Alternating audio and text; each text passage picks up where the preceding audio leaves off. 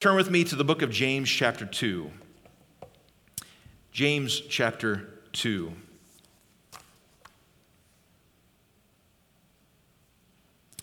When you have it, say amen. All right, whether it's your smartphone or you have a physical Bible out, I just encourage everybody to pull it out. If you don't have one, look at your neighbor. Say, hey, share with me here this morning. James chapter 2. We're going to be reading verses 8 and 9 of this passage. And last Sunday we kicked off this series. We're going to be preaching it through January with the exception of Pursuit Weekend. But it's this idea of just do it. Just do it. Have you ever heard of that phrase, just do it? Nike went from being an $8 million company to a $9.2 billion company just with those three words. And I think because it speaks to the heart, it doesn't even hardly need an explanation. It speaks to that heart of, procrastination, but really even fear, shame, condemnation. In other words, that God is, in this book of James, really over and over again, James is saying, just do something. Just do it. Take the word and do it. In fact, I've heard it said this way: the only word that you actually believe is the word that you act on. You may say, well, I believe the Bible. I believe God's word. But how much of it are you actually acting on? How much of it do you really practice? Because we really only practice what we believe. Amen? And there may be times where you may say, you know what, I'm having a hard time believing this, but I'm going to step out and practice it and see what happens. And you'll find that when you step out and just do it, that's where the revelation comes from. That's where the freedom comes from. It's when the Bible says to know the truth is to be free. It's actually when you step out and experience it or do it that you're like, wow, I didn't understand it until now. I didn't realize that this was the actual benefit to acting on God's word. And there's things in here, even, I spoke earlier about tithing and offering. Some may say, well, that's hard to believe. Well, until you do it, will you even get it? Until you take a step and act on it, will you even begin to reap the benefits of it? That's just one area. But James here, he's all about action. And we'll see the common theme is faith without works is dead. It's like a body without a pulse. It's a corpse that is without a pulse. You can pinch that body, you can make faces of that body, but it's dead. It will not react. He says here, but when you incorporate works, in other words, action into your faith, you'll find the full expression of God's work being accomplished in your life. Amen? And so, in James chapter 2, verse 8 and 9, we're going to look at the whole chapter, but I'm going to highlight these two verses. It says, your calling is to fulfill the royal law of love as given to us in this scripture. Quote, you must love and value your neighbor as you love and value yourself. For keeping this law is the noble way to live. But when you show prejudice, you commit sin and you violate this royal law of love. And so today, the title of this message, I'm calling it, is Faith Doesn't Play Favorites. Tell your neighbor, faith doesn't play favorites. It doesn't discriminate. Amen? In fact, that's my first point. Faith doesn't play favorites. In verse 1, James tells us, he's talking to this church.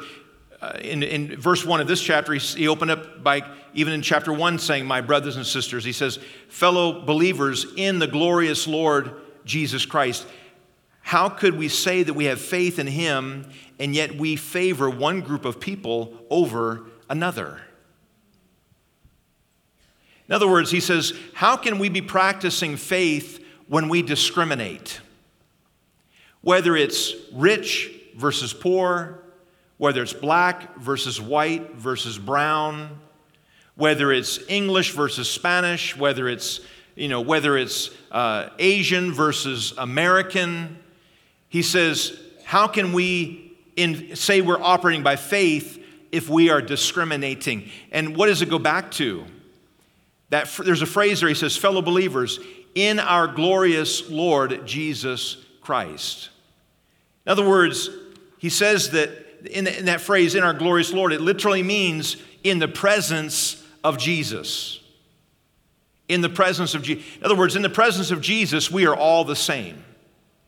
In the presence of Jesus, there's neither rich nor poor, black nor white. There is neither bond or slave, as it would say in this passage. He's saying here that there's just no room for it. And in this particular case, he was addressing rich versus poor.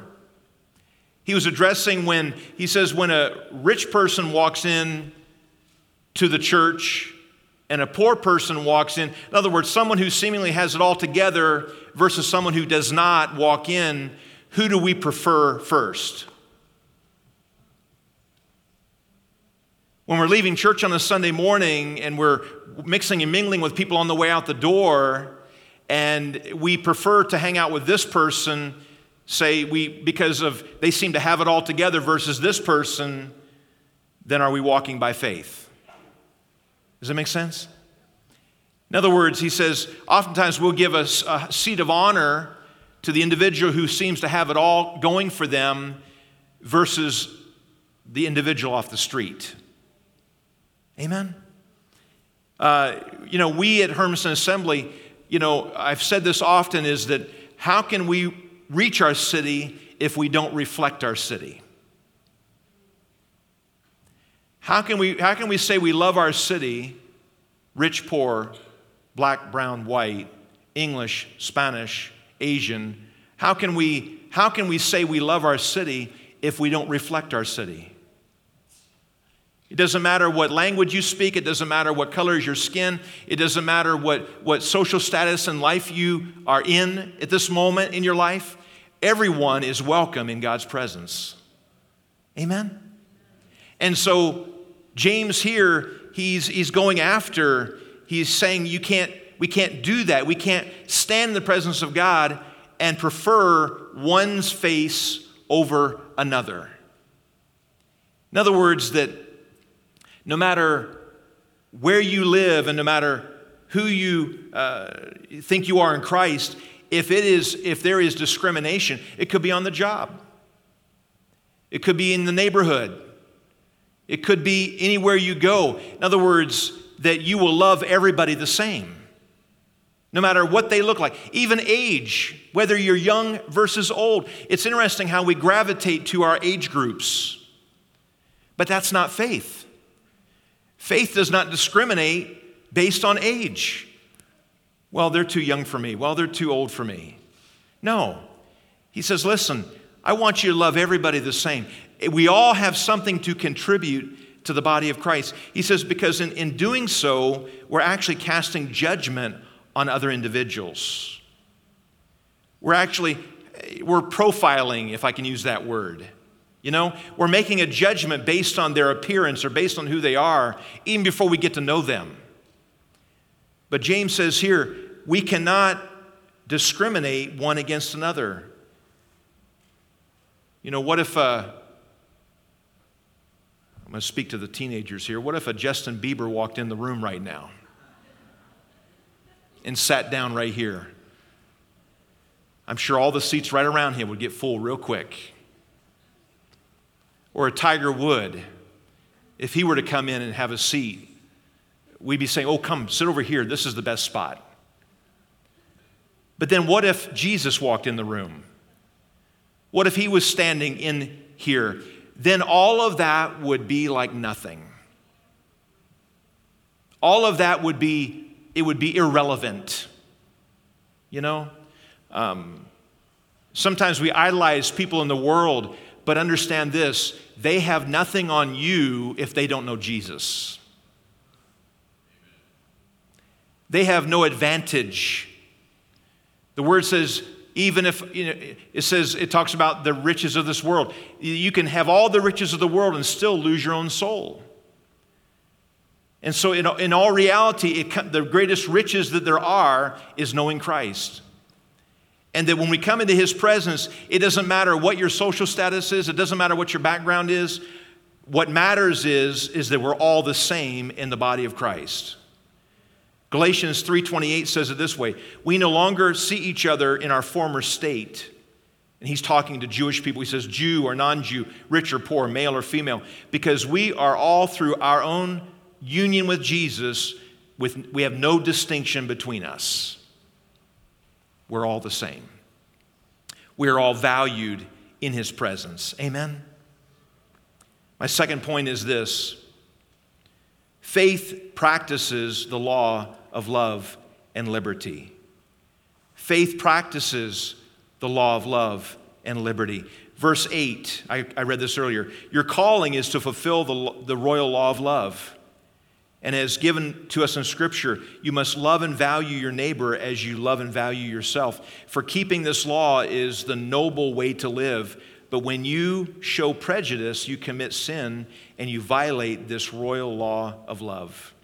Verse 12, so we must both speak and act in every respect like those who are destined to be tried by the perfect law of liberty. And remember that judgment is merciless to the one who judges without mercy. So by showing mercy, you take dominion over judgment. In other words, when it comes to the believer, when it comes to us as in our walk with God, the law that we're to live by is the law of liberty, or the law of love. In other words, to show the love of, how do we know the love of Christ? We know the love of Christ because he first loved us. We experience him. To experience Jesus is to experience his love. To focus on him, to focus on the law of liberty. You know, the word tells us if we're focusing on works in and of themselves, then if we break one commandment, we've broken them all. But he says here, but if you will gaze into the law of liberty, if you will be obsessed with your walk with Jesus Christ, he says, then you're going to operate out of love. And there will be no partiality in it. How many of you ever said this? How many of you ever said to someone, I have to love you, but I don't have to like you? Is that love? Certainly not. Certainly not. In fact, like actually carries a stronger, how should I say it? It's actually a stronger word than just love. In other words, it doesn't matter how you treat me, I'm still going to love you. Love does not change. Think about this. Love is not fickle. It does not change. 1 Corinthians 13, it doesn't keep record of accounts. It's not like, oh, there you go. I'm going to write that one down. You don't say to your spouse, do you remember on June 3rd, 1993 that you said this to me? It doesn't keep account. It doesn't keep a log of offenses. In fact, if anything, love, the Bible says, love covers up a multitude of sin. In other words, it forgives it, it forgets it, it releases it. And so when it comes to this royal law of love, God says here, if you're not operating in it, then you're operating in partiality. And partiality violates that love.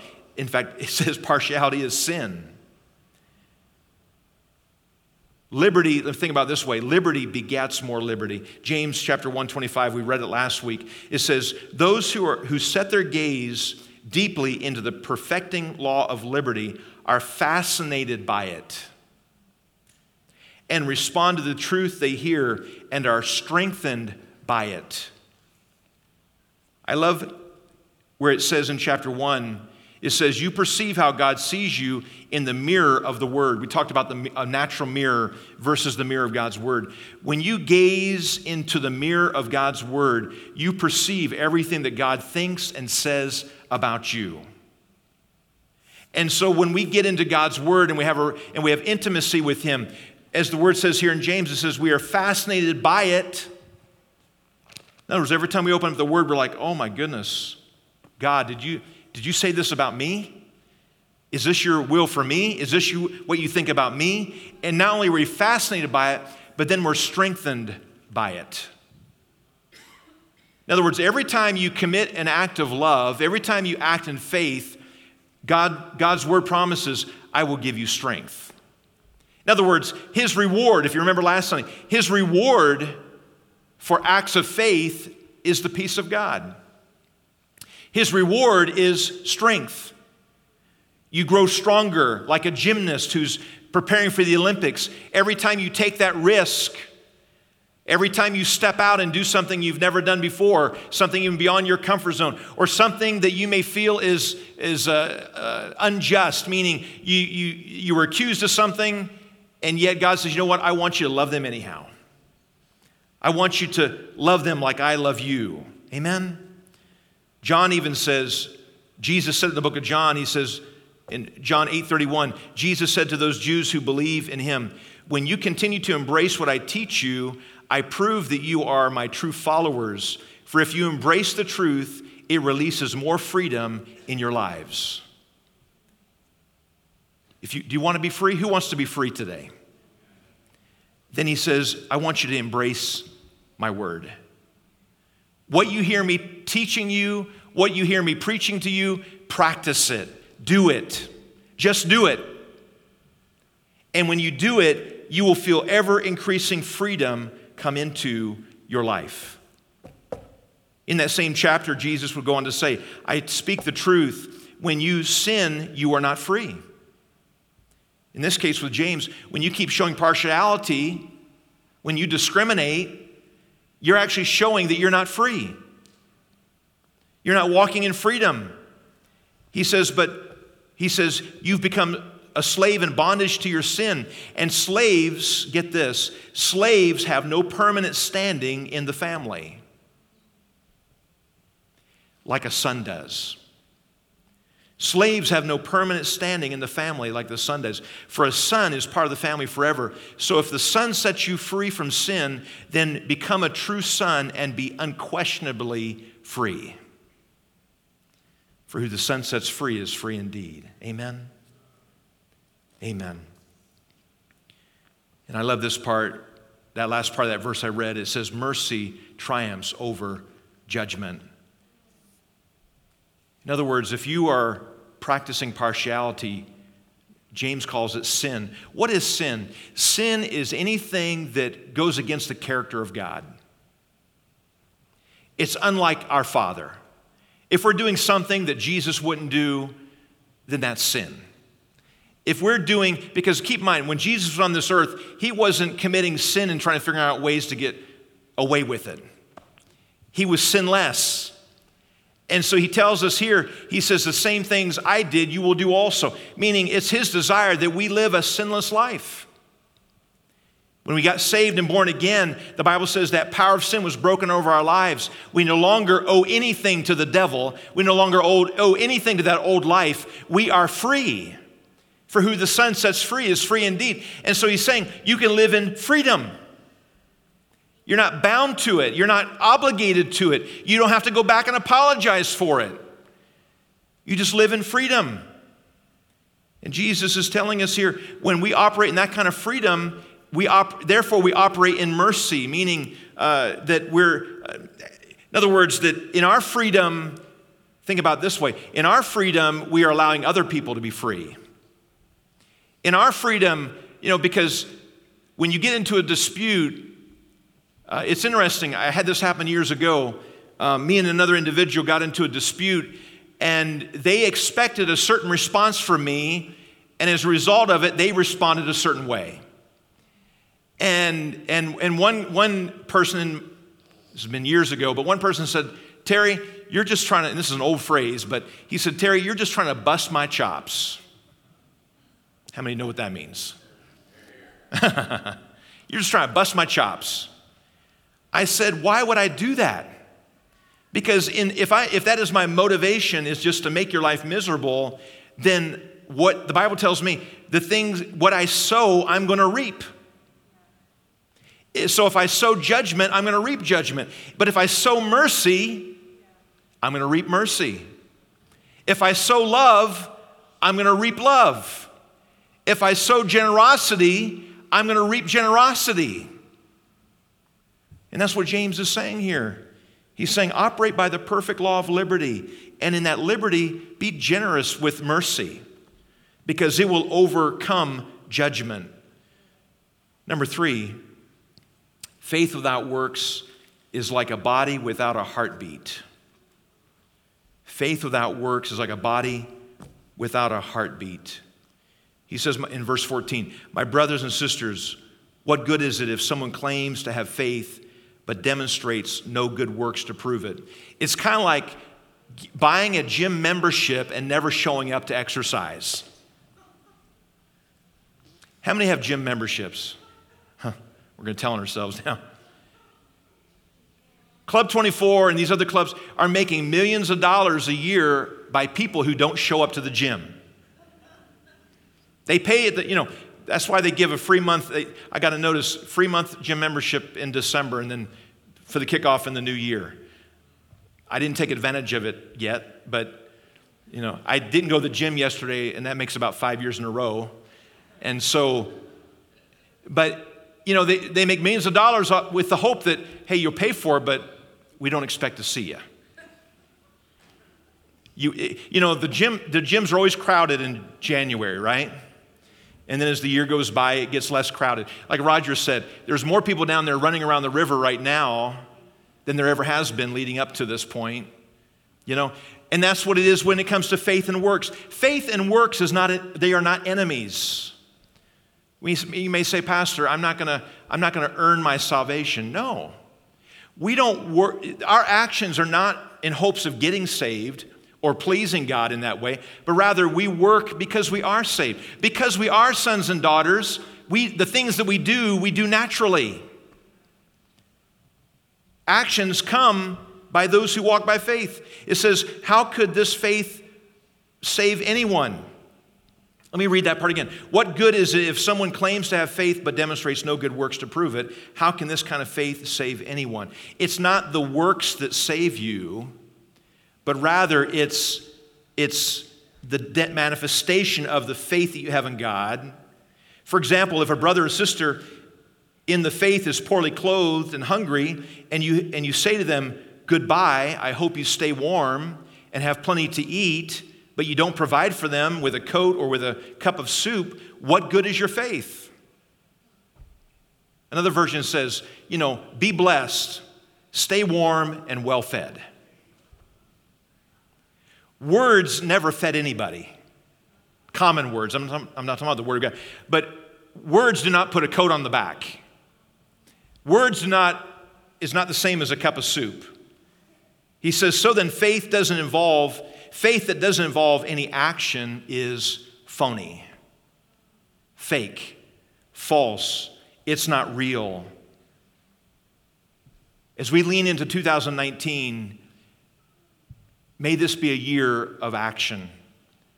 May this be a year where not only do I profess, because really what it comes down, really what it's saying is this. When we say those things, the conclusion James makes, even in verse 17, is that faith, if it doesn't have works, is dead. It says it's according to self. In other words, it boils down to selfishness. In other words, we're only concerned about ourself making it to heaven. We're only concerned about our self needs being met. As long as I'm good and I got what I needed today, that's all that matters. James is saying that is faith without action. Does that make sense? I love a good church service. I love being in the presence of God. I love worshiping. I love feeling His presence, feeling His love, knowing His love. But James is saying here, the flip side of that same coin is that there is a demonstration of it as well. There is an action that comes from it. Any man of God or woman of God that comes in the presence of God is like Isaiah, who heard the Father say, who can we send? Who will go for us? Isaiah would say, here am I, send me. Give me the word. Give me the opportunity. Allow me to demonstrate your love to a lost and dying world. Amen? Verse 18, it even goes down to, let me just say it this way. Verse 19, it says, you can believe all you want that there is one true God, and that's wonderful, But even demons know this and tremble with fear before him, yet they are unchanged, they remain demons. Boy, James is really explicit, isn't he? He says, even demons believe. I hear a lot of people say, well, I believe in Jesus. Okay, demons believe too. But that doesn't change them. That doesn't make a difference in their future. They who were once in the very presence of God have been cast out because they did not truly believe. They did not take God at his word. Do you realize that 1/3 of the heavenly host of angels were kicked out of heaven? All because they wanted to do it their way? All because they were selfish? They believed the lie of Lucifer to say, hey, we can do it better. James is saying here, you can say you believe all you want, but even demons believe, but yet in their belief they shudder because they realize that eternity is awaiting them, that there is a judgment awaiting them. And so what is biblical faith anyway? It begins with God's, it begins in the heart. There's that decision. Do you realize the word repentance means this? When we talk about, James would tell this crowd of 3,000 in Acts chapter 2, they said, what must we do to be saved? He said, repent for the forgiveness of your sins. That was the first step. Repent literally means this. It means you're going in one direction. You're walking in the light of your own will, your own way. You're going your direction, your way, doing it your own way, singing the Frank Sinatra song all the while, I did it my way. And you make a decision, a mental assent, and you say, you know what, I can't do it my way any longer. This way is giving me heartache. This way is giving me grief. There's hopelessness, there's despair, there's agony, there's all these things. I have no peace. I go to bed tired, I wake up tired, I have no joy, I have no hope for the future. And you make a decision and you turn around and you begin to follow Jesus. That's what repentance is all about. So it begins with a change of heart, change of mind, and then it graduates to a total commitment by faith. But then it culminates in this, a continuous obedience. In other words, that from that day forward, it's kind of like what Proverbs 3, 5, and 6 says, in all your ways, obey him, and he will direct your path. Do you realize that every time you take a step, God gives you another revelation of who he is? He says, take another step, Terry. Okay, do this now. Take this step. Take this step. Every time you take a step, you may say, but Lord, it's looking risky. There's an edge here. I don't know if I want to go. I don't know about that. It's the unknown. But God says here, if you would just commit to obedience. The word obey means literally to listen and to do. If he says, if you do it, he says, I will direct your path. Jesus would even say it to his disciples. He would tell us that true obedience reflects true friendship. John chapter 15 says, verse 14, he says, you show that you are my intimate friends when you obey all that I've commanded you.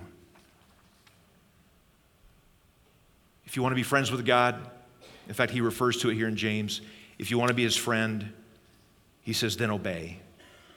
We see two characters as the worship team comes up. We see two characters at the end of this chapter. We see Abraham and we see a woman named Rahab. Abraham was a famous forefather in the faith. And the Bible says that God counted it or credited to him righteousness. Why? Because he was obedient. He took steps of faith. He would be considered that honorable one, the one that we would honor. But then there was a woman named Rahab. How many of you heard the story about Rahab? In the Old Testament, there was a city called Jericho, and the Israelites were coming against the city. And the word says she had an apartment, or it literally means she had a hotel or rooms that she rented out, but James calls her a prostitute as well. And she was living on the wall. And the word says that she took in the spies. Israel sent in a couple spies to check out Jericho, and she said, come and hide here. And she asked them, she says, when you do come in, we've heard about you far and wide. When you do come in, can my household be saved? And they said, yes, it can. They said, drop a red cord near your door. And he says, and when we come in, your house will be saved. Rahab was, in essence, probably a single mother. She would have been the last person that anyone would have considered. If you were to look at the city of Jericho at large and say, who should we save? She probably wouldn't even hit the list. She probably would have been that one that you look at when they, like someone walking into church today that looks like they don't have anything together. That looks like their life is a wreck. That looks like they're living day to day. Nothing's going well for them. As James started out this same chapter, he says, we need to love everybody the same. God loved Rahab.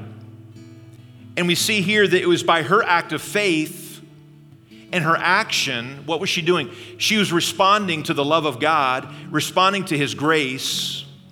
And as a result, she had a door of opportunity. She came to know this family of God.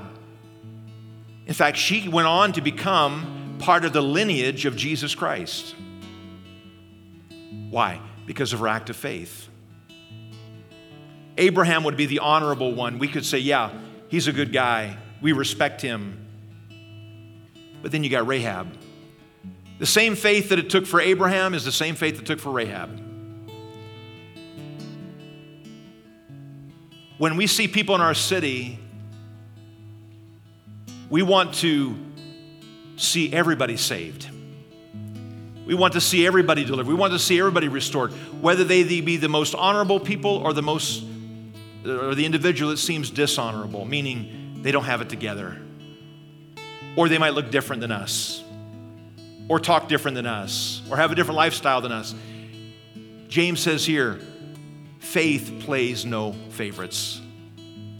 Why? Because eternity is at stake. When we're in the presence of God, we're all the same. We all come to salvation the same way. There's not a rich man's way of salvation versus a poor man. There's not a white salvation versus a black salvation. We all come via Jesus Christ, who practices the perfect law of liberty.